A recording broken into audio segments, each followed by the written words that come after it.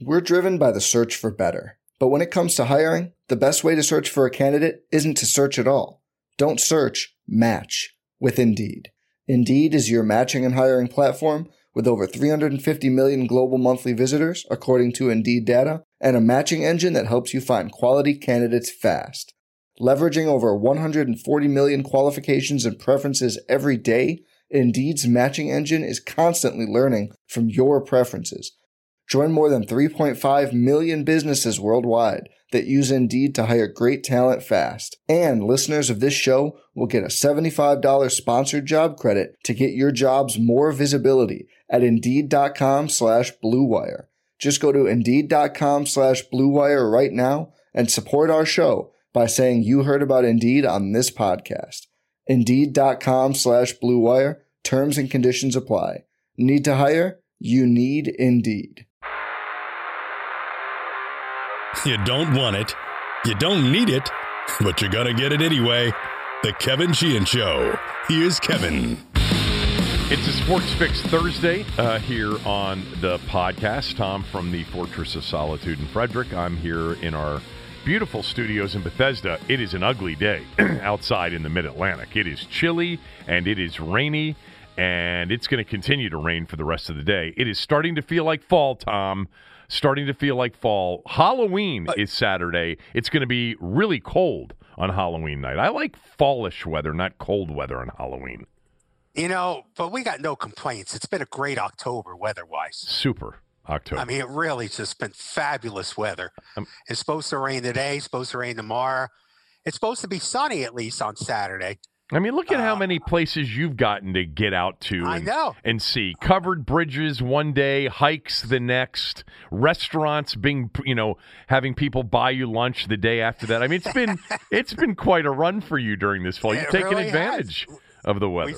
We've taken advantage of the good weather. And Halloween, like you said, it's going to be cold, but I doubt there's going to be much trick-or-treating on Halloween night. Every neighborhood, I think, has their own, situation. I mean, look, every county has their situation, but then I think neighborhoods, if there is any kind of neighborhood association, they're coming out with ideas and guidelines. Look, we have pumpkins. I guarantee you we will carve one pumpkin and turn it into a jack-o'-lantern. I'll have candy available if anybody comes by my house, okay? It's Halloween. Well, since we live in a condo unit with only 12 units in the building, and you can't just walk in, we don't expect anybody coming by our door, even if it was a normal year, let alone a COVID year. I've got I've told you this before. Halloween's a traumatic moment for me. Why? I forget. Because of what happened to me in Brooklyn when I was a kid. Oh, yeah, that when you got beat up on Halloween? I got beat up and robbed. Right. Yeah. I mean, I got turned the corner. These three guys jumped me. Right. I was like 8 years old. I remember the story now, yes. Yeah. And I mean, they took my bag. And like I've told you before, in Brooklyn, you got money as much as candy.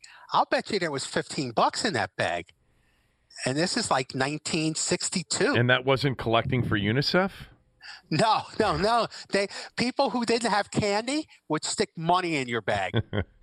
I remember you telling me that story. Of course, I also remember the story when you traumatized some people after a major traumatic event, world event. But we won't get into dry cleaners and... Tom up to his shenanigans today. People that remember that story can remember it unless you want to share it with everybody again. I mean, you've been traumatized and you've traumatized others. I don't remember what you're talking about. Oh, really? I'm at a loss. Yeah. Oh, okay. All right, we'll get into the show here. We won't talk about these incidents that Tommy's been involved in over the years. There have been a lot of them, a lot of stories Tommy's shared over the years about incidents that he's been involved in traumatizing others as much as he's been traumatized. But have a happy Halloween. By the way, I wouldn't expect in a 12 condo unit where the average age is probably 77 years old to be much for there to be much trick-or-treating anyway. Real quick word about MyBookie before we get started. If you're not betting, and you don't want to bet, don't bet. Gambling's not for everybody. But if you are betting on sports and you're looking for a place, I promise you that MyBookie is safe and fair, and you're going to get paid if you win. That's what you want to know. MyBookie.ag, they will match your deposit dollar for dollar all the way up to $1,000 if you use my promo code KevinDC. You can bet on sports. You can play their online casino. You can go into their race book and bet on horse races. They've got election odds right now, Tommy. You want to know what MyBookie's updated election odds are? Joe Biden, a minus 175 favorite to win the general election. Trump's plus 135. So Biden, a sizable favorite to win the elections, to win the general election on Tuesday. The popular vote, the Democrats have a massive advantage right now to win the popular vote. There seems to be no doubt that Joe Biden will win the popular vote, but he's minus 175 to win the Electoral College. And there's lots of different, political odds if you're interested in any of that stuff. Like right now, what position will Nancy Pelosi hold on January 21, Inauguration Day? The favorite is that she will be Speaker of the House. But there's also a plus $4,000 number on Nancy Pelosi, Tommy, to be the president on January 21st, 2021. So you got a lot of these fun election prop bets. You've got an online casino. You've got a race book and plenty of sports bets. Obviously, every game and every which way to bet a game, plus plenty of future odds as well when it comes to the NFL. So go to mybookie.ag, use my promo code KevinDC. I promise you that it is a reputable shop, fair lines, fair pricing. You'll get paid. KevinDC promo code, and they'll match your deposit dollar for dollar all the way up to $1,000. I wanted to start, because you weren't on the show yesterday, I wanted to start with the World Series, because I still am thinking about that game that I watched the other night and the decision that Kevin Cash made to pull Blake Snell, and then the Justin Turner appearance on the field after he had tested positive for COVID-19. There's a lot going on there right now as it relates to Justin Turner, Tommy. There is the thought now, and I think Jason Stark reported it, that baseball is going to suspend him. He's going to pay a price for not just coming out onto the field to celebrate, but refusing emphatically to follow directions to leave the field. He was not really concerned about anybody else's health as he came out to celebrate the World Series. And the truth is, it didn't seem like any of his teammates nor his manager wanted him any place but out there celebrating with them as well. If you want to start with that, I want your thoughts on Justin Turner, and then we can get to the game itself, because it was a fascinating game, and really, I think the last three games of the World Series were fantastic. But what did you make, first of all, of Turner not finding out until the seventh inning and then coming back out on the field to celebrate? Well, thank God for Justin Turner, because what he did was remind everybody of what you were really watching. Not what you wanted to believe, but what you were really watching, a warped version of a World Series. Thank goodness that Justin Turner did that, because for a brief moment, it was like a slap in the face when you're rescuing prisoners who were stuck in a Stockholm syndrome, and they believe their captors are their friends. It was a great moment, as far as I'm concerned, because it just illustrated how this was not a World Series. I've been through this with you, and my explanation hasn't changed. That the pitchers for the Dodgers did not go through what Max Scherzer went through last year over the course of a 162-game season to get to the end of October. Over the course of a full season impacts how you play at the end of October. The wear and tear of 162 games, how you hold up on that or how you wilt from that will affect you come the end of October. And the Dodgers played 60 games, which is not much more than a spring training schedule. And then they played a tournament. Exciting moments in the tournament, but still a tournament. And it's an interim World Series title. It will always lack the credibility of a regular World Series championship. And so I think Justin Turner brought everybody back to earth. That reminded everybody that, hey, this really wasn't what you thought it was. I think you're overdoing that, and I think you're also overdoing as it relates to our conversations. I just told you that I was enjoying it. I didn't ever say to you, this is a real thing. This thing doesn't. I wasn't talking about you directly. Well, you mentioned our conversations, but that's fine. I'm not taking it personally. All I'm saying to you is I think most people, most sports fans understand, like the major majority of sports fans understand that whether it was the Stanley Cup champion, Tampa Bay Lightning, or the NBA champion, LA Lakers, or Major League Baseball World Series champions, LA Dodgers, that this is going to be always remembered as 2020 COVID-19 results. Yes, but they're not the same. It's not comparable at all. The NBA played nearly a full season. So did the NHL. That's true, but you ended up with a postseason in a bubble without home ice advantage or home court advantage and a completely different feel to everything that was going on. So, right, and I'm not sure how much that impacts the athletes more than playing a full season. That's what I'm talking about. And specifically, if you go back and read the media, some of them are my friends who I respect a lot, the coverage of these playoffs and the World Series. And I guess I shouldn't expect I shouldn't expect them to do anything differently. Maybe I shouldn't do that. But if you read the media reports, you were thinking you were watching just like any other World Series. That this was great and this was wonderful. Well, how should they have covered it? I mean, once you got down to they're going to play these games, I mean, what would you have suggested they write? I think every column have some sort of disclaimer. This isn't a real game I'm writing about. I think you always have to have the perspective and the reminder that what would have happened to Clayton Kershaw if he had 30 starts as opposed to 10. I just think that the illusion was created and I have no idea what fans thought. Okay, not as many fans watched as the normal, ratings were way off. Right, but that was the case for the NBA and the NHL as well. Right. So I just think that there was an illusion that was painted within the media, and I think Justin Turner crashed that illusion, came crashing down.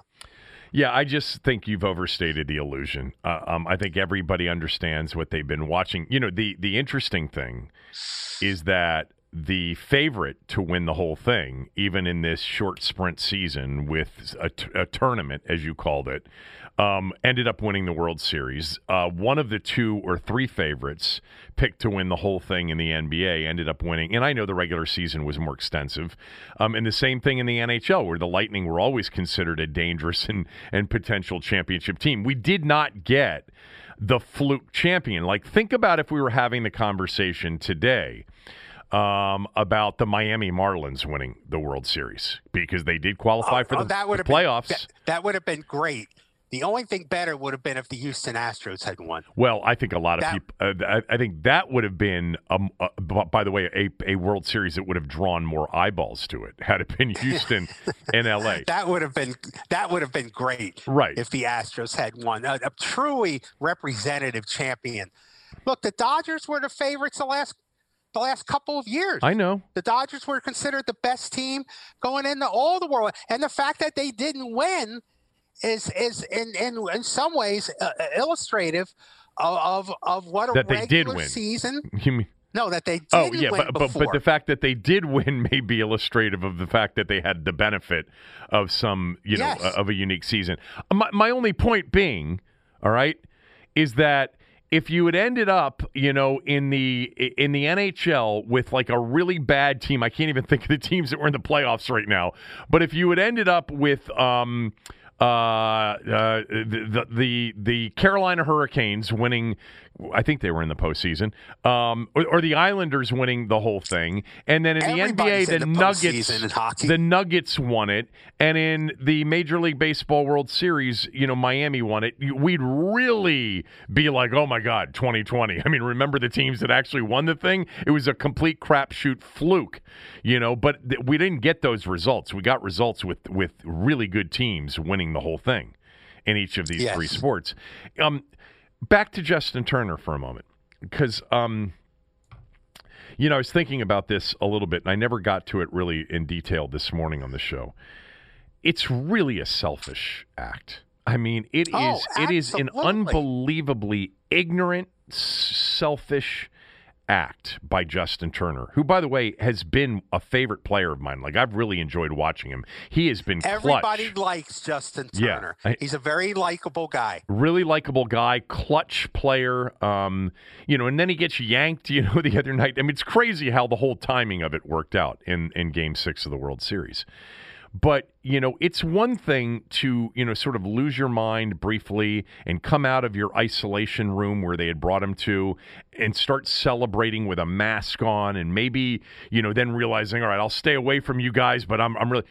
the dude was hugging everybody in sight, took his mask off for the team photo, and basically behaved as if that no one else other than him in that moment mattered. I thought it was, in thinking more about it, he does deserve to be suspended at the beginning of next year and fined significantly. And if the Dodgers didn't do enough to help the authorities, and I don't know who the authorities were from Major League Baseball, that asked him to leave, and he, refused to do so.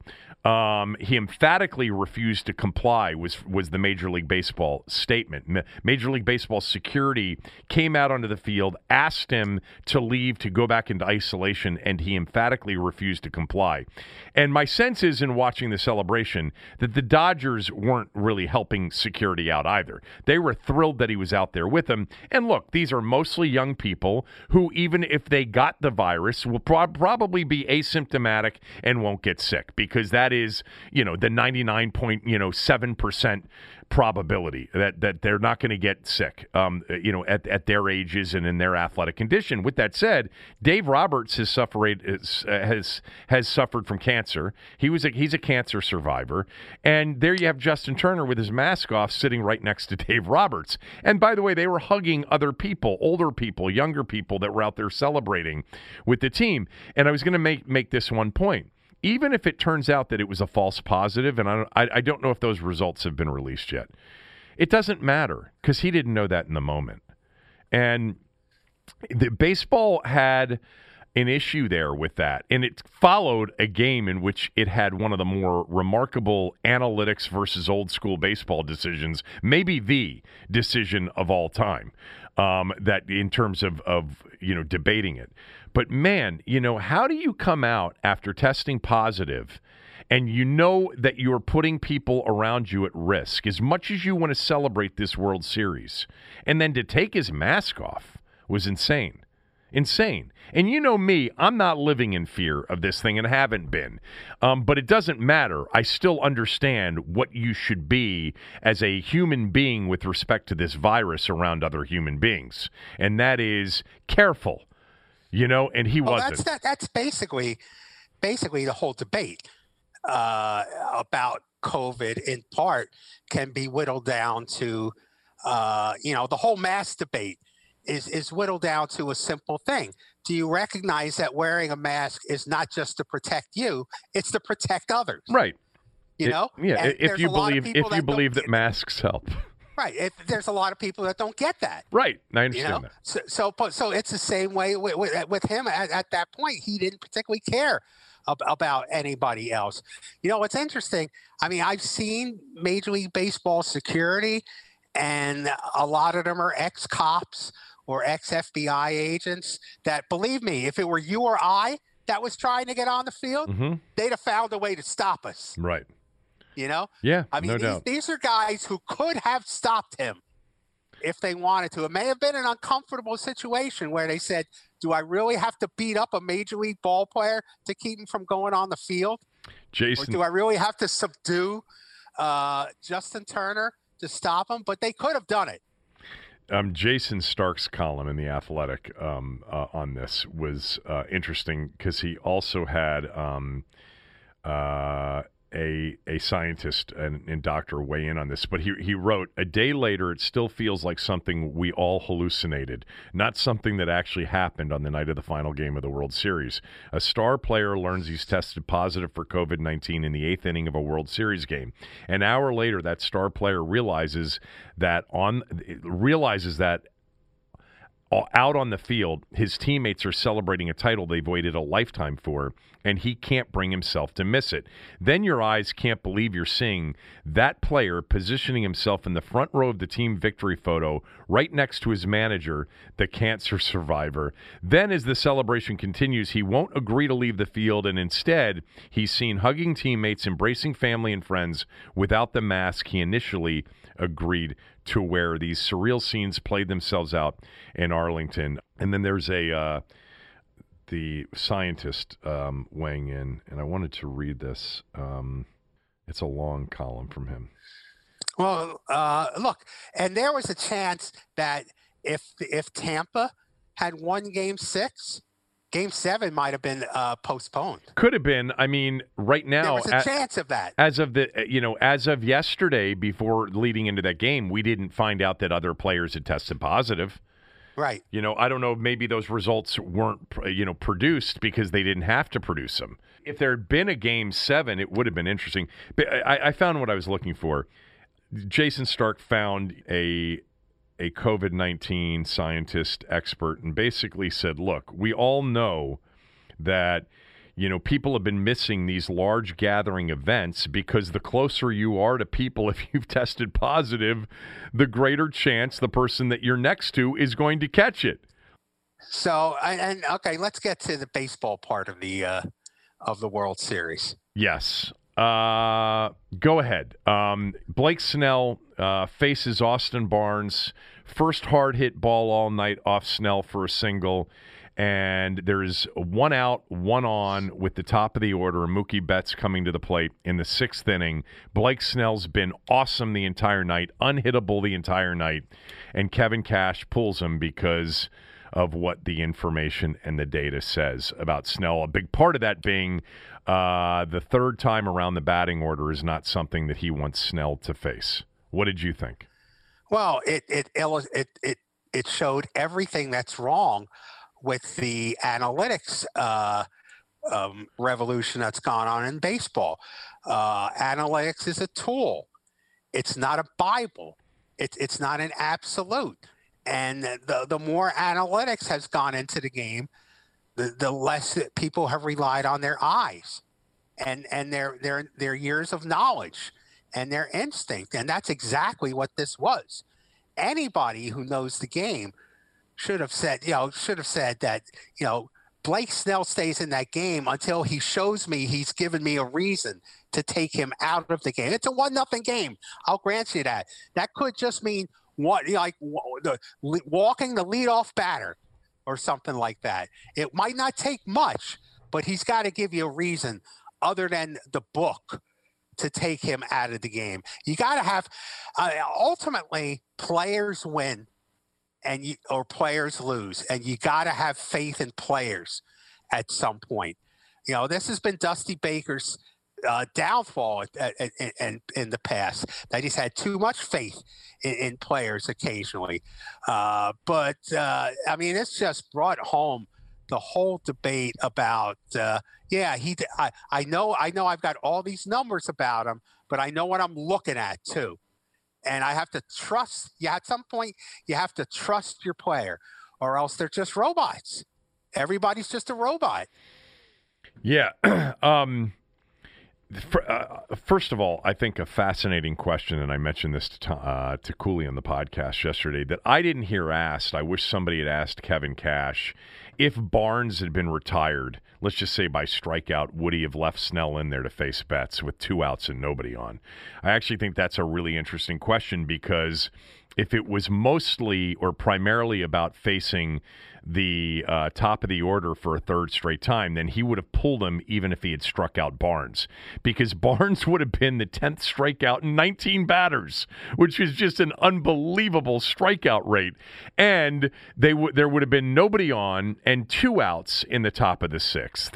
I'd love somebody at some point to ask Cash, about that hypothetical. Because even if Barnes grounds out or flies out and nobody's on and there are 2 outs, does he bring in Anderson, or does he let this guy at least pitch to Betts, knowing that Betts can only tie the game? I think they were going to pull him. I think this is what they've lived by. You said that they've got no faith in players. There are a lot of organizations, and Tampa's obviously among the ringleaders. They don't believe in players. They believe in the numbers. And when they have the payroll that they have, they really believe in the numbers, and it's management, driven and front office driven and manager executed. And Kevin Cash knows what the management wants, and they have a lot of data. Here's the thing, Tommy. I agree with you. Watching the game, I'm like, what? This immediately. By the way, they were building towards this. Like, there was a real sense that this could happen before Betts came up to the plate. But if you're watching that game with your own 2 eyes, at least on television, you're like, if they pull this guy out, this guy's not only dealing, as they love to say, he's dealing in a way in which you can just see they can't even see it. They have no hope of hitting this guy right now. And you heard the reaction from the Dodgers. Yeah, it was the same reaction the Nats had to Greinke being pulled last year. Yes, it was like it woke them up. Right. So that team seemed helpless. By the way, that's an interesting part of it, Tommy. That's another interesting part of this. Like, in a postseason game where these games matter so much and the drama is there, are you lifting the opponent by pulling them out based on what the numbers and the information say at a level that you're not doing during the regular season? I don't know, but I think it's something that should be explored. But here's what I would admit to on this. I would never have pulled them. But with that said, I don't have all the data.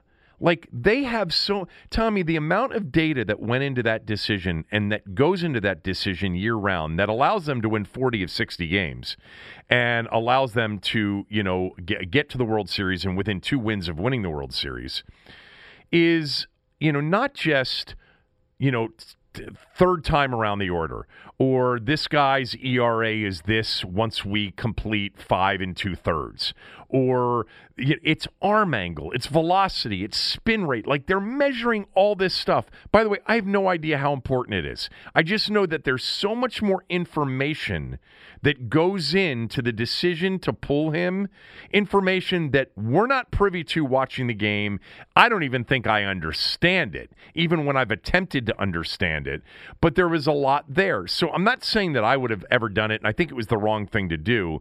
But I'm open-minded to the possibility that maybe they did the right thing, that they would have been proven right had they left him in. The problem is they were certainly not proven right by the reliever that they brought in, because Anderson was the wrong guy. He had given up a run, at least one earned run in his last 6 appearances, and it was over. I mean, when he came in and Betts doubled and then Seager reached, et cetera, et cetera. But here's the thing. It wasn't 1 of 60 games. It wasn't 40 of 60 games that they won. It was the 6th game of the World Series. Yeah. This was Norman Dale telling on the last play to win the state title in Jimmy Indiana. Chitwood. Telling using Jimmy Chitwood as a decoy and saying the ball's going to go to somebody else, and Jimmy looking at him and saying, "I can make it, coach." That's what this was. Well, Blake Snell was not happy. Oh, of course not. Yeah. And his teammates were probably just as – his teammates probably felt energized behind him, and the Dodgers were deflated facing him. And you switch that all the way around. Before the pitcher before the reliever ever hit the mound. I thought it was crazy. I knew when it happened that this would be maybe the all-time, analytics versus, old school field debate. Tommy, it really is. I mean, it's going to become that. I mean, last year, Greinke getting pulled. I mean, the one we sort of remember, obviously, Jordan Zimmerman getting pulled against the Giants. Scherzer, after the one home run to Jock Peterson getting pulled. It's funny because the Dodgers are a big analytics team, too. And Dave Roberts, pulled after he had retired 7 straight batters, pulled Clayton Kershaw from Game 5. But we've seen Kershaw sometimes stay in 1 or 2 batters too long, like last year against the Nats in the Game 5 when he retired Adam Eaton and then gave up the back-to-back homers to Rendon and Soto, and then the image of him sitting in that dugout by himself. By the way, just as a quick aside, I was so happy for him, and I thought the outpouring towards him from both teams and almost everybody in the media seemed to me, you would know more, just really genuine. Like, he's really very well liked and people were really happy for him. But anyway, back to the other thing.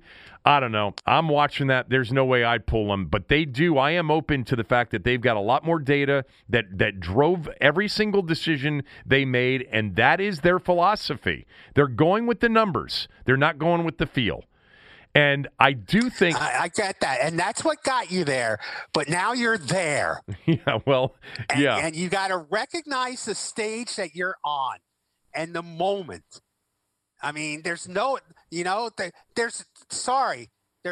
book for Game 6 of the World Series.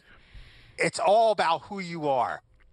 The review of the book would say you should have looked at the other dugout before you actually pull them, because they were getting so excited just at the notion that you might pull them, because it lifted the Dodgers completely from a place where they did not think they were going to be able to hit them. I don't know. There were a lot of other things like, Betts, Seager, and Turner were not only 0 for 6 against the guy, they had struck out 6 times. There was just too much that seemed like it was tough to pull him. I'm telling you, the situation of Austin Barnes, if he had been retired, and imagine Cash after this guy's basically retired everybody, he's given up 1 hit, no one else has hit a ball hard off him the entire game. Can you imagine if he pulled him with 2 outs and nobody on? Yeah. Oh my God. But anyway. Now, you know what's interesting? Like the series, this is just my impression.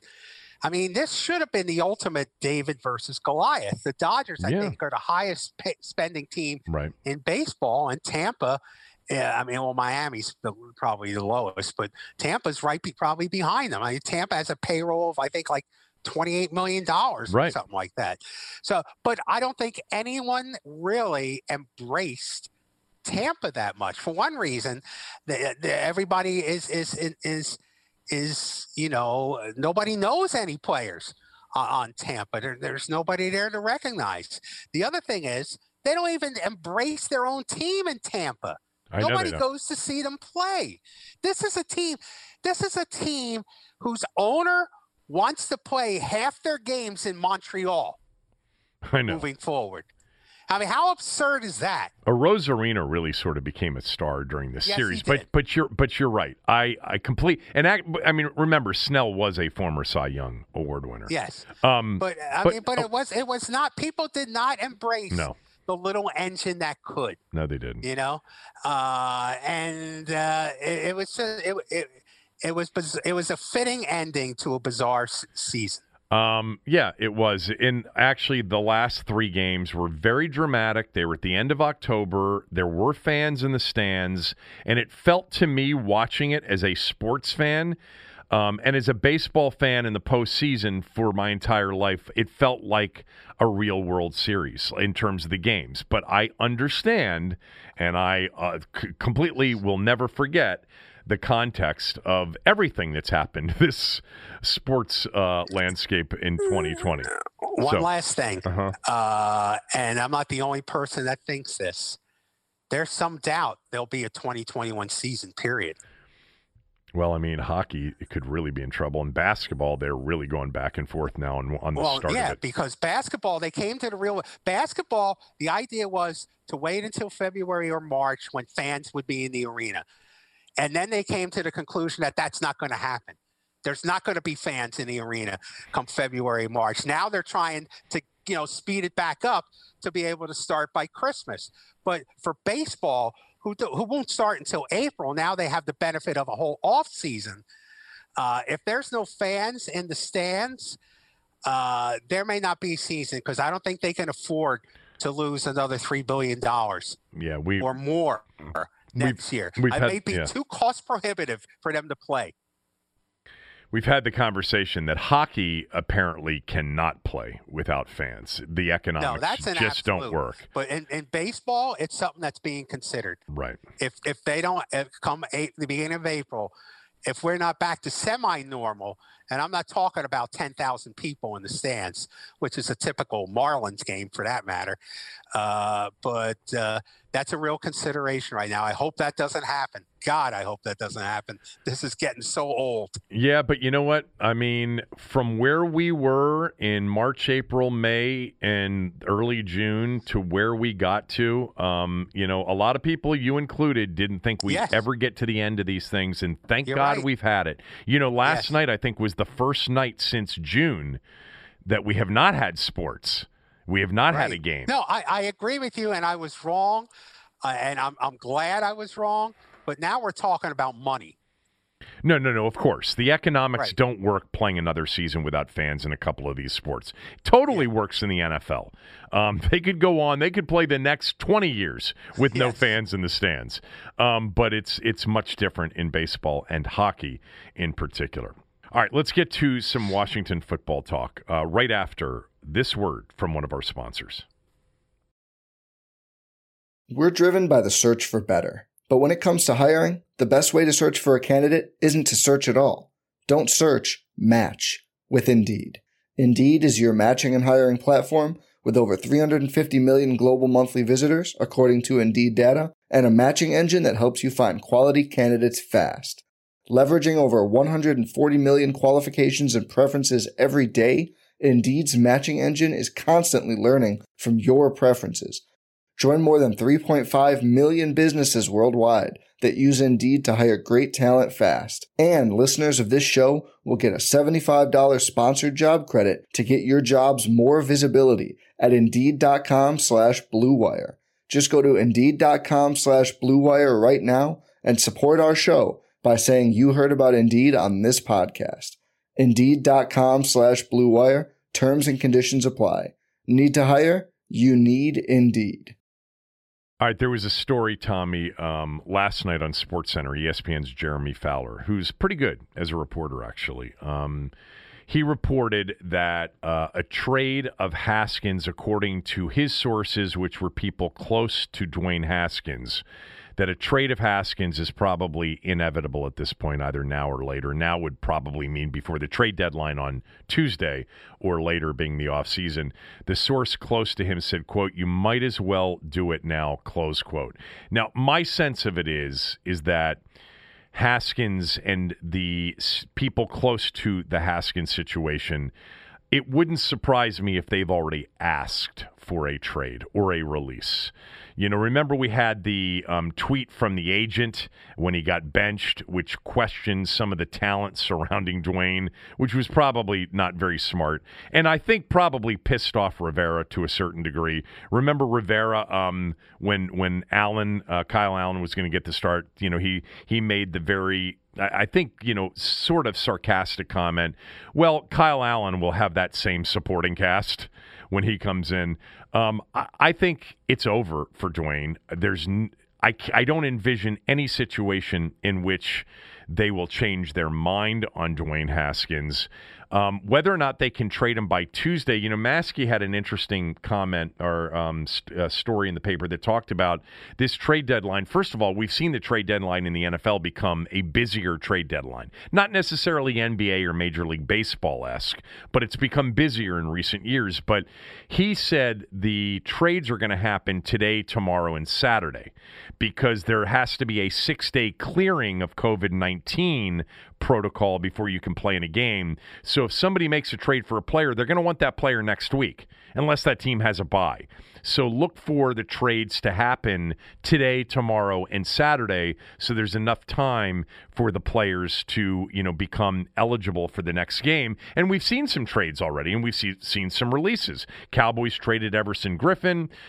We saw the trading of Dunlop from Cincinnati to Seattle yesterday. So we're starting to see some of that happen right now. By the way, the Cowboys also released Dontari Poe and a cornerback yesterday. They clearly are in the our season is over mode, which is interesting because they never give up on anything. I think they realize how bad they are, and they're going to be sellers here at the trade deadline. But I don't know if my issue with Haskins is this. I don't know that anybody's going to trade for him right now. I don't know. I can't find the team that desperately needs, nobody needs a starter right now other than the Cowboys, desperately. And there isn't like a real need for major backups at this point either. And I don't know that they're going to bring Dwayne Haskins in the middle of the season. I think Haskins ends up being on this roster for the rest of the year and gets traded in the offseason. Although I think it would be in the team's best interest to try to find somebody that'll take him for something right now. And by the way, that's based on the fact that I believe that they are not going to ever go down the Haskins path again. Whether or not I agree with it is separate from if they do believe that. I think they should move him as quickly as possible. What do you think? I think the only way he's going to get traded at this point, if there's a coach or a front office executive out there who had him highly rated in that draft and thought that if Washington didn't draft him, they were going to draft him. There was no indication that was out there. There was no indication that there was anyone else in the first round that was going to take Dwayne Haskins. So unless you have somebody out there, like the coach said, okay, this is the guy I wanted 2 years ago. I have a chance to get him now. I want him. I don't think that exists. So I think you're right. I don't think Dwayne's going anywhere until the end of the season and the off season. And it still could be a release situation. I had Kyle or trade for some kind of conditional pick. I had Kyle Allen on the radio show yesterday. I asked him how Dwayne was handling it, and he said he's handling it. It was sort of like, he wasn't going overboard in terms of the way he was handling it. But he said it's a tough situation for him to be in. But he's been in meetings. He's been, running the scout team, and he's been doing what he's been asked to do. But this is for someone like him who, according to everybody in the know, lacks some maturity. This is a difficult time for him. He said the league done messed up. He was tweeting out just a couple of months ago, picture after picture of him with a transformed body and throwing, against no defense, long passes to Terry McLaurin and Antonio Brown, among others. This was a big buildup for what was supposed to be his breakout year. And the coach never had the sense that he was the guy, gave him the shot. And now the guy that came in for him, and I'm sure their camp is saying, well, Dwayne would have done the same thing against the Giants and the Cowboys. Maybe, maybe not. Bottom line is the offense has run much better with Kyle Allen at the helm than it did with Dwayne Haskins. I think for him, and I was encouraged and I was rooting for him. I think for him, he just has to get out of here. He should not be any longer in a place where the people that are coaching him don't believe in him. I mean, I guess he can stick it out the rest of the year, and he doesn't really have a choice, but he needs to get to a place where somebody believes in him, and somebody is going to take the time to say, I believe in you, let's see it, and this is what you have to do. Now, for Dwayne, Theismann said it to me best a couple of weeks ago. He should be in that building as the first person in, the last person to leave, doing every single thing they ask him to do. He should be trying to run that scout team like it's his team in a game. Well, you're talking about a guy. I mean, Joe Theismann offered to return punts. I know. Just to I know. get in the game. But he may wear number 7, but he doesn't have the Joe Theismann mentality. If he did, he wouldn't find himself in this situation in the first place. It was the work habits that came into question. Yeah, it is. It is indeed. Look, is this among the many whiffs that the owner has had, Dan Snyder at quarterback? Is this his biggest embarrassment and biggest whiff? Jeff George, Patrick Ramsey, Donovan McNabb, RG3. Who am I forgetting? And now him. And this. Yeah. Oh boy, that's quite the list. I mean, if I'm going to rank them, I think the dumbest by far was Jeff George.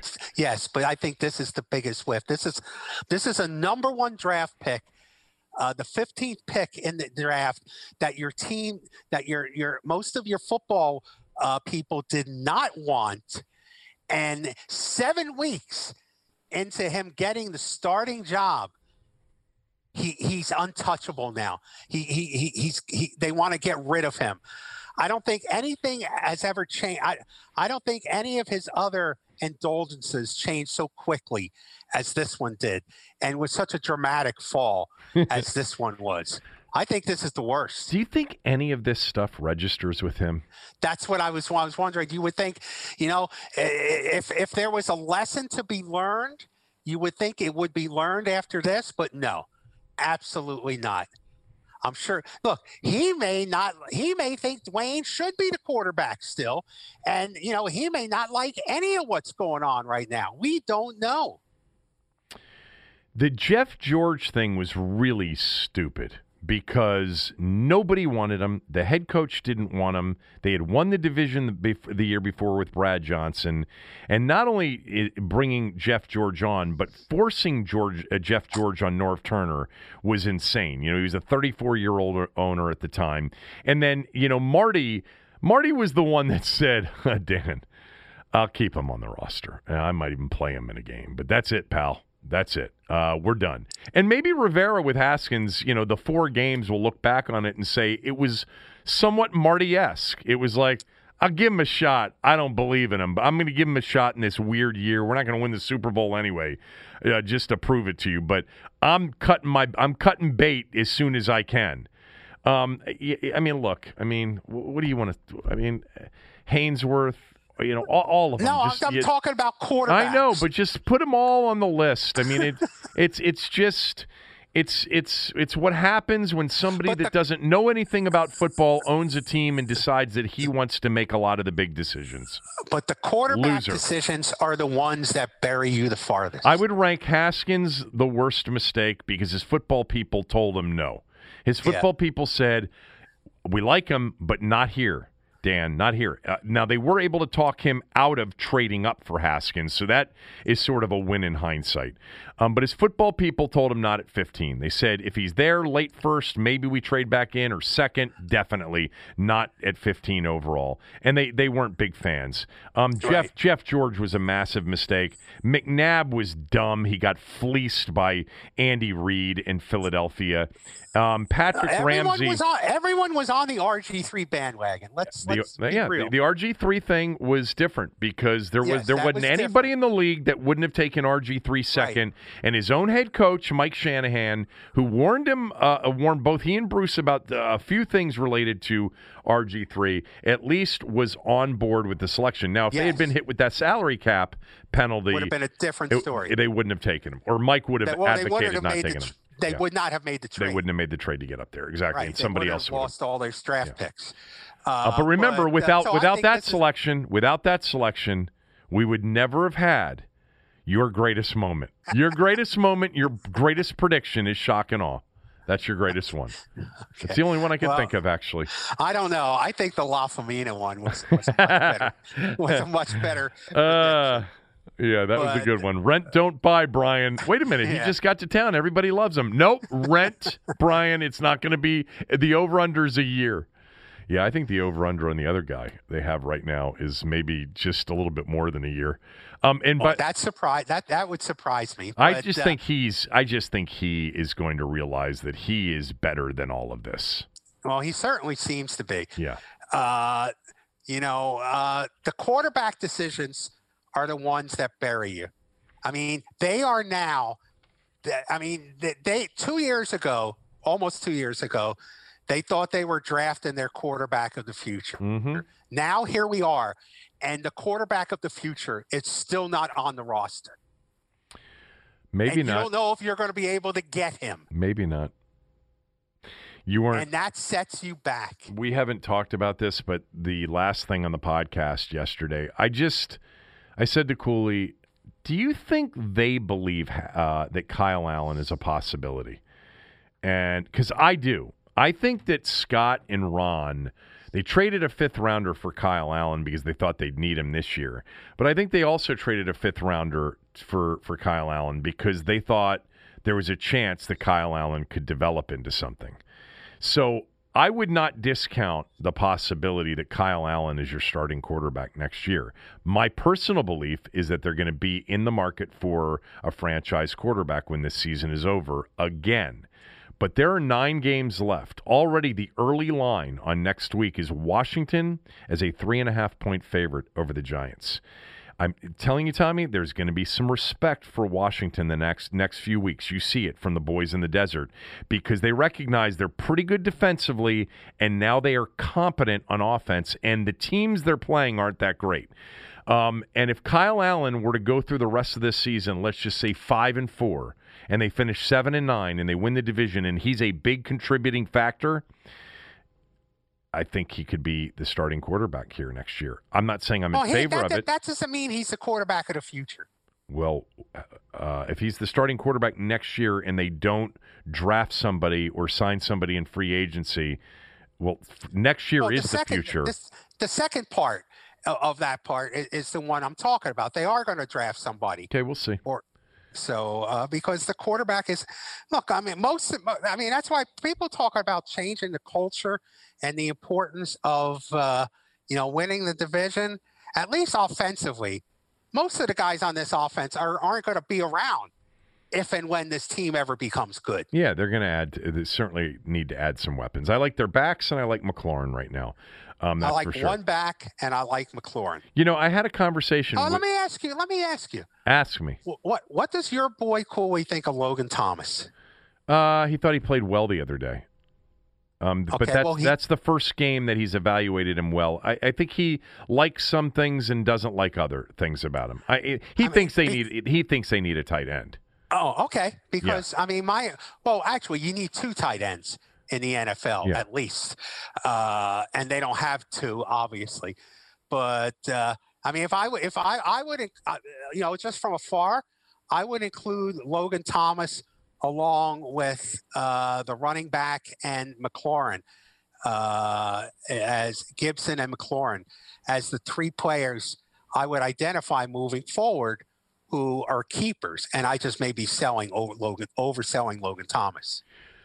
Yeah, I think they have 4 A players on their roster, which is 3 more than they've had at any given time over the last 10 years. Daron Payne, Chase Young, Montez Sweat, and Terry McLaurin are all potential stars at their positions in the NFL. And they haven't had anything like that in a long, long time. They had Trent Williams for many years as really the one player you could look at and say, that guy is a top 5, top 10 player at his position. You couldn't say that about anybody else on the team other than the punter, Tressway.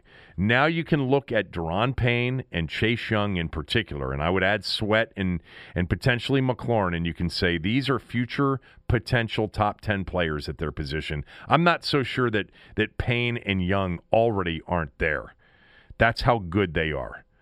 And they are – this is what gives me hope, and this is why, when we got into the conversation the other day, and I've continued to think about it, and I've been waiting to see what the future number on next week would be, and it just came out a little while ago. Washington posted, I guess that they would be a 3-point favorite over the Giants, who just beat them. There's really you're not getting a whole hell of a lot for home field this year, but I thought that there was going to be some recognition and some respect for what they're doing and what they've done the last 2 weeks, even considering the weak opponents. Because I think people understand if you can play defense the way they're capable of playing defense, and you've got a quarterback that is functional, they're going to be in some of these games. They're going to be a more difficult out than most of the people that are listening to this podcast right now think they are. I'm going to give you one other Marty reference. I was actually thinking about this before the show started, because when I saw the point spread for next week, I remember how I felt when Marty's team started 0-5 in 2001, and they turned it around with a game against the Carolina Panthers. They were down 14-0. LeVar Arrington had a pick six in the fourth quarter that sparked the rest of the season. But you could already see that they were starting to come together a little bit defensively on that Marty team back in 2001. And I remember after they beat Carolina, came from behind to beat Carolina in overtime, I was like, they're going to be, and as a gambler, they're going to be a really good buy right now. They are going to be a good team to play. They're going to be getting some points. You'll see the respect from Vegas, and they went on a 5-game win streak. Remember that, Tommy?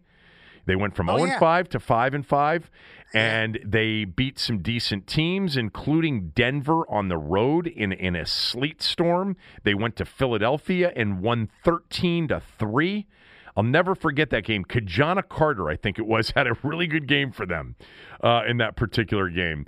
And then, they ended up going 8-8, winning 8 of their final 11 with Tony Banks and Kent Graham at quarterback. Rivera's the same kind of coach, not as tough and not as authoritarian as Marty was, but there's a toughness to his defense. Same with Del Rio. I could see this team really being competitive the rest of the way. And in this division, it could mean enough, to win 6 or 7 games and win the division. It's not going to. Okay, I'm glad you're all happy and elated about I didn't say happy and elated. Oh, it sure sounds like it's observational. Okay, observe this. Do they trade Ryan Kerrigan? No, not based on the way Rivera's been talking about him. Should they? Yes, absolutely, if they can get something for him. And he's got 4.5 sacks in like 30% of the team's defensive snaps. So you might be able to fool somebody into thinking that he's still got a lot left. But I know that they love Ryan Kerrigan personally. And who hasn't? Every coach has. Of course. But, they should trade him. I think they should trade him. And now you can't trade Landon Collins, can you? No, you can't. You can't. He actually played a really good game up until the time he got hurt. All right, let's take a break for a word from one of our sponsors. And then, since Tommy won't be on until, again, next week, we'll do our bye-week predictions on what the rest of the season will be, record-wise.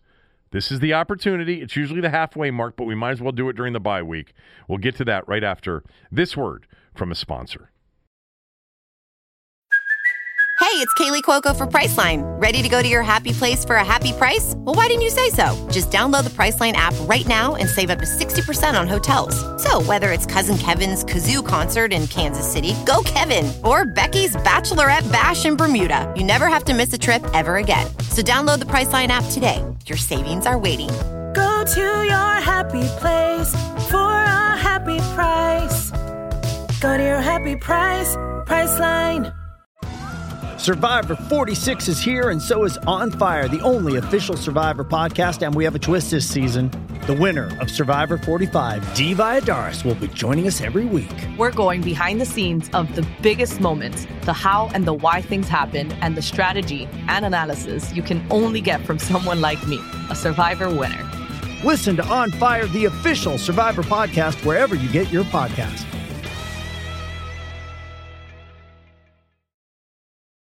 All right, I want your updated Washington football team season record prediction here as we approach the end of the bye week. But before that, what do you think of this team, honestly, right now? I just told you what I think of the team. I actually think it's a good defensive team that will get better, and I'm very optimistic about the defense in the future. By the way, all this comes with your normal Surgeon General's warning, okay? So you don't have to mention that again. Please don't subject us to that again.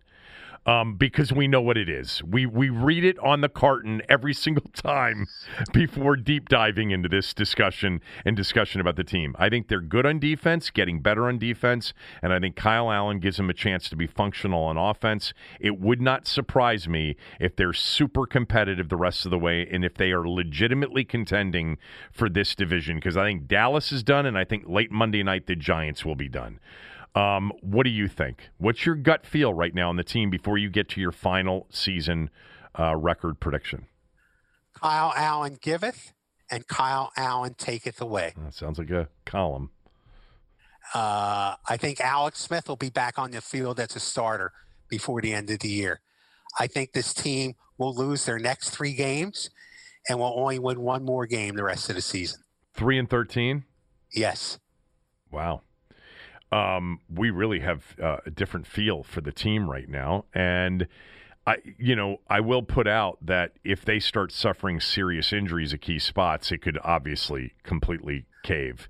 I'm talking about the turnover machine. Yeah, I know what you are. The guy that can giveth and the guy that can taketh away. Right. Didn't we see all we needed to see from Alex Smith in the second half of the Rams game? I agree. I didn't say I want on the field. I mean, I just think that this coaching staff seems to like him. I mean, whatever, they have a defensive sack rate, statistic or pressure rate statistic. With quarterbacks, they also have a sack rate, drop back and how many times there's nobody, and he probably doesn't even qualify. There's nobody that's got a higher sack rate than Alex Smith does from that one half. It was one of the worst halves of offensive football and quarterbacking football I've ever watched. I think they put him out there and they saw what they needed to see. I say that, and yet he's the backup and was the backup against the Giants and the Cowboys, and Kyle Allen could have gotten hurt, and he would have been right back in there. They didn't have Steven Montez up. But him starting a game only happens if they have a meaningless game in the season finale, barring injury to Kyle Allen. A meaningless game in the season finale, and they're like, yeah, let's give Alex the final start of his career, because he's not back next year. You're not bringing him back next year. 1 Rex Grossman, 3 interception half, and you'll see Alex Smith. Oh man, that's too bad that we don't have John Beck backing him up. But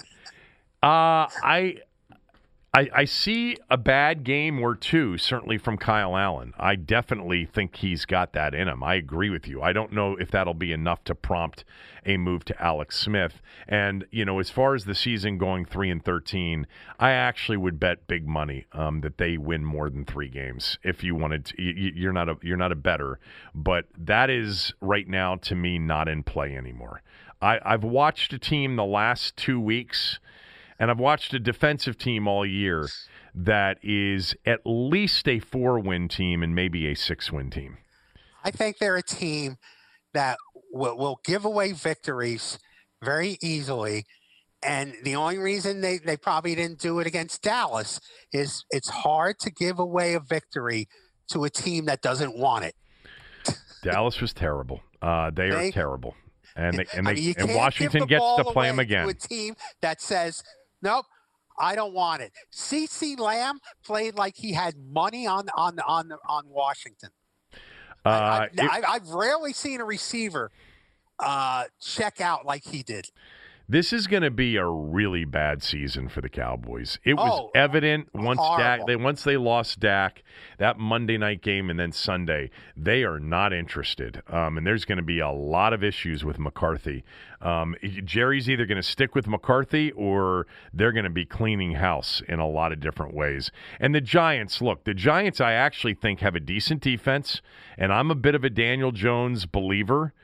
But they're going to be 1-7 after Monday night. So, they're not, and they still have, the Seahawks and the Cardinals and the Ravens and the Browns. So it's not like. But they've got Washington. Yeah, they have Washington and they have Dallas. But they also have Seattle, the Cardinals, the Browns, and the Ravens. Who was their one win against? Their one win was against, I think, the Washington football team. Okay. I just wondered. I wasn't sure. Yeah. But anyway, look, it would be injuries or Ron Rivera's clock management that would probably be the difference between, I think, 5 and maybe a 6th win. Maybe. Tommy, I swear to God, I'm getting this sense that this season is going to become interesting for them. They're not a good team, but everything about the division they're in and the defense they have, and I just see them playing for Ron a little bit. They haven't quit on him. I don't know. I mean, I see a Marty kind of turnaround. Marty got it back to 8-8. I don't see 8-8. I mean, 8-8 would be, winning 6 of their final 9. I don't see him going 6-3. But if you told me right now, you fast forwarded and you saw the future and they finished 7-9, I would totally believe it. Totally believe it. That would require, as we know, 5 more wins for them to go 5-4. Beating the Giants, beating the Bengals, beating the Cowboys, beating the Panthers, and beating the Eagles. There you go. And I left out the Bengals there. Did I leave out the Bengals? Giants, to win 5. Giants, Cowboys, Panthers, Eagles. Yeah, they got to beat the Bengals too for 5 more wins to get to 7-9, which would be good enough to win the division. Anyway, okay. I wanted to mention one other quick note before we get to the NFL Power Rankings. The Gavitt games, which is college basketball's Big Ten versus Big East, was canceled. And I learned that if it had gone forward, Maryland was going to play Georgetown this year. Now, scheduling's been really hard with college basketball. I mean, the season is supposed to start in a month, and teams don't even have their schedules done yet. So it is really, they are flying by the seat of their pants in college basketball right now. But I learned from a couple of different sources that if the Big Ten, Big East Gavitt game thing had gone on, that Maryland and Georgetown more likely than not would have played this year. And I think that it's canceled for this year, but it wouldn't surprise me if Maryland and Georgetown renew something next year. I think that'd be great. I think you have an administration in both schools that's much more open to that possibility than before. Yes. All right, NFL Power Rankings right after one more word from one of our sponsors. Does Monday at the office feel like a storm? Not with Microsoft Copilot. That feeling when Copilot gets everyone up to speed instantly? It's sunny again. When Copilot simplifies complex data so your teams can act, that sun's shining on a beach. And when Copilot uncovers hidden insights, you're on that beach with your people, and you find buried treasure. That's Microsoft Copilot. Learn more at Microsoft.com/AI for all. So I'm just going to tell you real quickly. I think it's very interesting right now in the NFL. And we've talked about this a couple of weeks running, and whether it was with you or Cooley, I can't remember, and it's not important at this juncture. There are so many good records, and there are so many bad records. You typically see more bunched up in the middle teams. Through 6 or 7 weeks, more 3-3 teams, more 4-3, 3-4 teams. You've got so many teams with 5 or more wins. Buffalo, Pittsburgh, Baltimore, Cleveland, Tennessee, Kansas City, Green Bay, Chicago, Tampa, Seattle, Arizona, LA, all have 5 or more wins. You've got really good teams like the Saints and the 49ers, the defending NFC champions, with 4 wins. And then you've got a lot of bad teams. I mean, 0 or 1 win teams, the Jets, the Bengals, the Texans, the Jags, the Giants, the Vikings, the Falcons. It's harder to pick the best 5 teams in the league because you're essentially picking from nearly 40% of the league in terms of records. But I think it's easy. Kansas City, Pittsburgh are my top 2 teams. You can put them in either order, but I actually think they are separate from the rest. I think we're going to find that out with Pittsburgh and Baltimore this Sunday, too.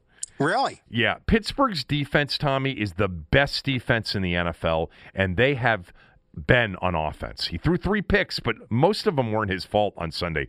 2 of them were deflections.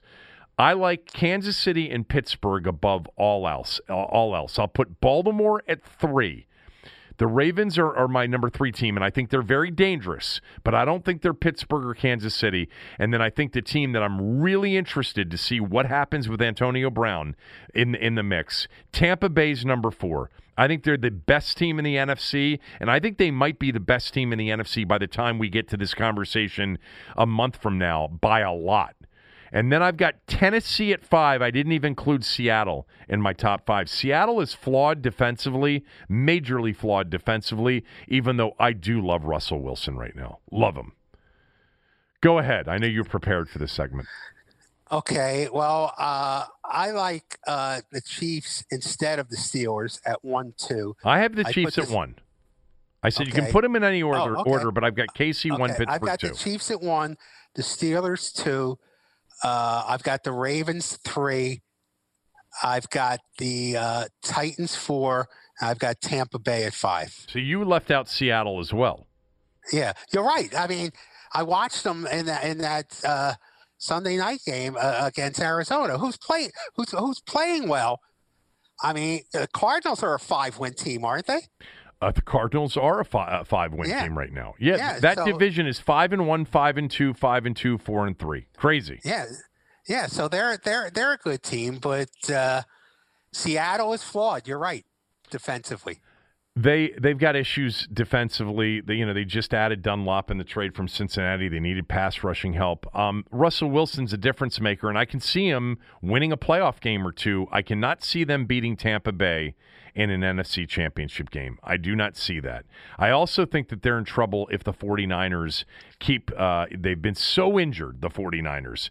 But if the 49ers get into the playoffs, I think the 49ers are really dangerous as well. God, the 49ers and the Rams and Sean McVay and Kyle Shanahan and Matt LaFleur in the NFC. I mean, such incredible, well-coached teams, all of them are. Couple of teams like Washington football by proxy. Yeah. A couple teams just to keep, an eye on. I think, and I know I've said this before, I think Detroit's decent. I think Detroit's going to be a problem for some people. They traded for Everson Griffin. Detroit's one of the teams on your schedule, buddy. I know. You're 6-10 teams. Yeah, I know. You're 6-10 schedule. I think Detroit's a better team than their record indicates. They lost an opener to the Bears where they had a 3-score lead in the fourth quarter. And they lost to the Saints and the Packers. Those are their other 2 losses. They have the Colts, Vikings, Washington coming up. They still play Houston, who I actually think is a dangerous team. But I like Detroit as a team. I like Matt Stafford. I've always liked Matt Stafford. And they've got, Galladay and they've got Marvin Jones. I saw the rumor about Marvin Jones to Washington yesterday, or Washington being one of the teams that might be in the market for Marvin Jones if the Lions were to put him up. I don't think they're going to put anybody up. They just traded for Everson Griffin. I think they're going to be buyers. I think the Lions look at their team as a team capable of at least battling for a wild card in the NFC. And then in terms of the bad teams, Houston's a good bad team. They are just very capable. Now, if they end up being massive sellers, J.J. Watt, Will Fuller, etc., before the trade deadline, that'll change a little bit. But Deshaun Watson's having a really good season. He is a really good quarterback. A really good quarterback. Watson is, having, completing 70% of his passes. I looked at this the other night. I think he's 16 touchdowns, 4 interceptions, something like that. He's having a massive season on a team that's lost a lot of tight games, not last week. But their record is 1-6, and yet, they've had, I think, 3 or 4 one-score games that they've lost, including that game last week before Green Bay to Tennessee that they lost in overtime. So those would be 2 teams I would say I think are dangerous and you're going to get some value. And I probably should have said it about Washington because I think you're going to get some value with them here too, and I think they're going to play competitively. Well, you must if you think that they're going to beat the Lions. I didn't say they were going to beat the Lions. Well, that's one of the teams on your winnable schedule. No, I said if they were to finish 7-9, if they were to go 5-4 the rest of the way, it would be the Giants, the Bengals, the Cowboys, the Panthers, and the Eagles. That would be 5 wins. We could get them to 7-9. They'd own a sweep over the Eagles. Now, it doesn't matter if the Eagles have a tie because there won't be a tiebreaker. People have to say that to me all the time. Well, I mean, if they beat the Eagles again, they might win the tiebreaker. More likely than not, there won't be a tiebreaker because Washington won't have a tie. So they're either going to have a better record or a worse record than Philadelphia. Can you guys figure that out? Hopefully you can. I know most of you can. Now, if Washington has a tie, then we can get into tiebreaker talk with the Eagles. It's a little bit premature for that. Do you have anything else to add to this program today? I've got nothing else for you, boss. Yeah. Boss. All right. Enjoy the day. Maybe get out and take a walk in the rain and see how that goes for you.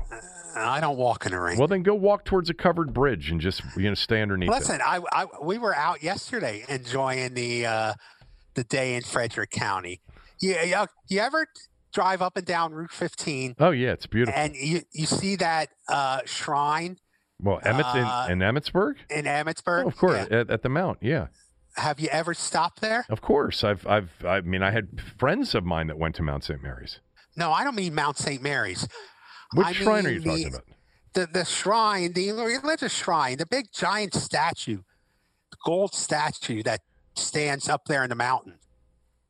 I don't know what you're talking about. Unless you're talking about the big thing in Emmitsburg. Yes, it's in Emmitsburg, but it's not at the college. It's behind the college. Yeah, but it's right next to the college. Yeah. Yeah.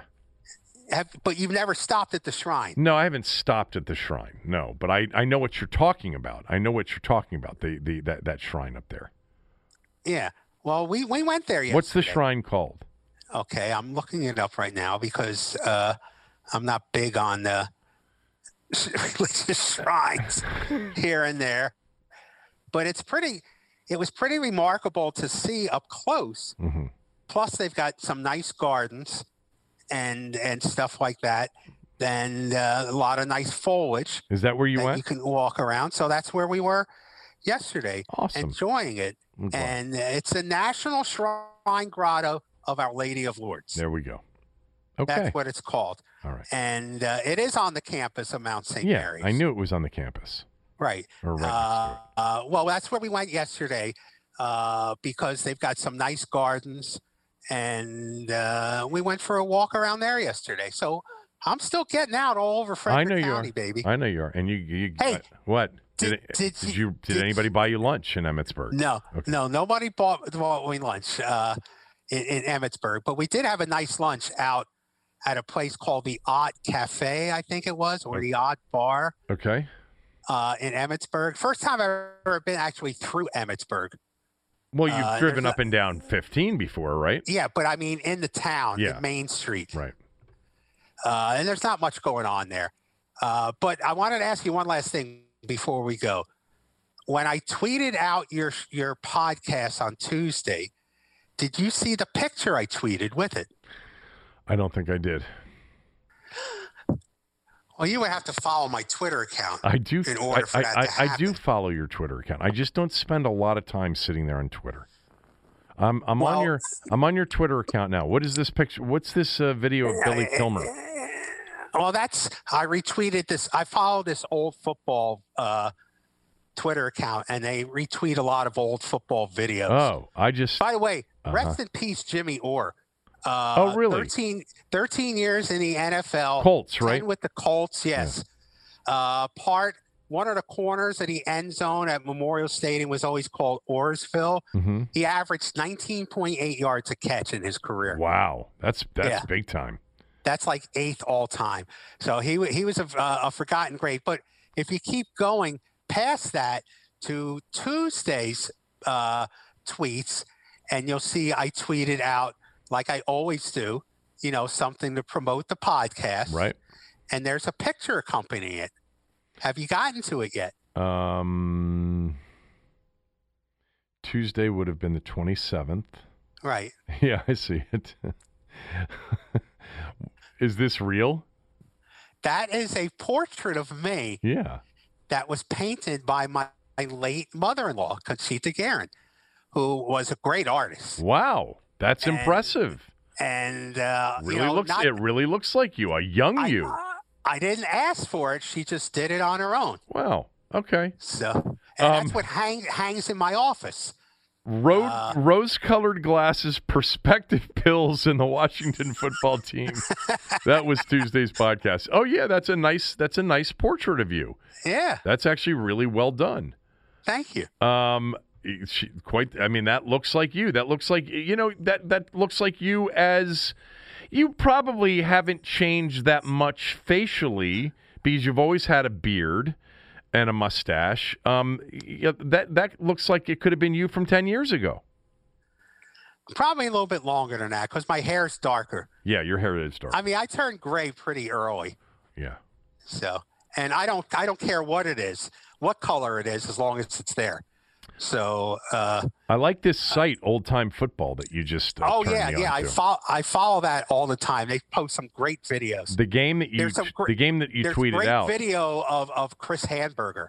The game you tweeted out was a Namath pass. The game you tweeted out was a game against the Jets during Washington's Super Bowl season, Tommy, when they went to the Super Bowl with George Allen in '72. And I'll give you a quick factoid about the game that you tweeted out because you won't know this. That game was in Shea Stadium late in the season, and it should have been televised, but it was not televised. The reason it wasn't televised is they lost total transmission with Shea Stadium. I think it was probably CBS that the game was on, and I remember as a young kid being so excited about the Redskins playing Joe Namath, yes, who was my father's favorite player. Okay, so excited about them playing Joe Namath and the game. And actually, Riggo would have been playing for the Jets. It would have been playing for the Jets in that game. And Washington won the game, but we had to listen to the game on radio because they couldn't get the transmission from Shea Stadium right. So we never saw the game here in Washington or anybody. The live broadcast. The stuff you're tweeting out is the NFL film stuff. Right. And they show Chris Handberger interception. Yeah, he had I think that game. Did he have an interception return for a touchdown? Yeah, for a touchdown. Yes, he did. Namath threw 3 interceptions that day. He threw a lot of interceptions all the time. Yeah, he did. Yeah, he did. But yeah, I remember that is one of the games from that season, which was George Allen's second season. They went to the Super Bowl that year, 11-3. Larry Brown was the league MVP. And it was Billy Kilmer because Sonny had gotten hurt early in the season. And there are a few games from that season I really remember, and this is one of them because of the excitement my father had in particular to see the Skins against Namath because they probably hadn't played Namath. You didn't play AFC or AFL teams, that often. So right. They went to Shea and blew them out, but we never got to see the game because they had. I would bet you that probably happened a lot, in the days of early technology. You know what? The game was supposed to be on TV today, but we lost transmission. We lost touch with Shea Stadium. We can't figure it out. Somebody came by and bumped a truck, and we're knocked off the air. And that's it. I mean, but the other games I remember from that year, the opener against Minnesota on Monday night, they won. The Washington opened up on Monday Night Football against the Vikings and won at Metropolitan Stadium. I remember very much the game against the Cowboys at the end of the year that they didn't have to win the division, and they got blown out. They were 11-1. And then they lost their final 2 games, and George Allen sat a lot of the starters. And then, of course, I remember the playoff games against Green Bay and Dallas. Anyway, Nobody cares about this. Right. By the way, the Giants had a player test positive for COVID-19. The Chargers have had a player test positive for COVID-19. In this situation, the player and all close contacts were told to stay home and isolate. Right. We're getting this every week in the NFL. The facilities are both still open. Yeah, we're getting this every week in the NFL. We're getting positive tests, and for the most part, we're playing almost all of the games. There have been a couple of postponements, a couple of dates moved. But so far, in the NFL, Mark Murphy, made this announcement or disclosed this information on some sort of virtual Zoom fan interaction event where he said that the NFL could play the Super Bowl. They can play it as late as March 7th in Tampa. So they have basically a whole extra month to fool around with to get this season done if they need it. They're finishing this season. Certainly looks that way. We're only halfway through, though. Okay, 3-13 is Tommy's prediction and probably will be the title of today's podcast. Enjoy the day. I'm back with Cooley tomorrow. We'll do a Football Friday preview of the games. I'll get Cooley's second half prediction or his season prediction record. I'll give you mine officially tomorrow on what I think will happen with the Skins the rest of the way. Have a great day. Without the ones like you, who work tirelessly to keep things running, everything would suddenly stop. Hospitals, factories, schools, and power plants, they all depend on you. No matter the weather, emergency, or time of day, you're the ones who get it done. At Grainger, we're here for you with professional-grade industrial supplies. Count on real-time product availability and fast delivery. Call, click Grainger.com, or just stop by. Grainger, for the ones who get it done.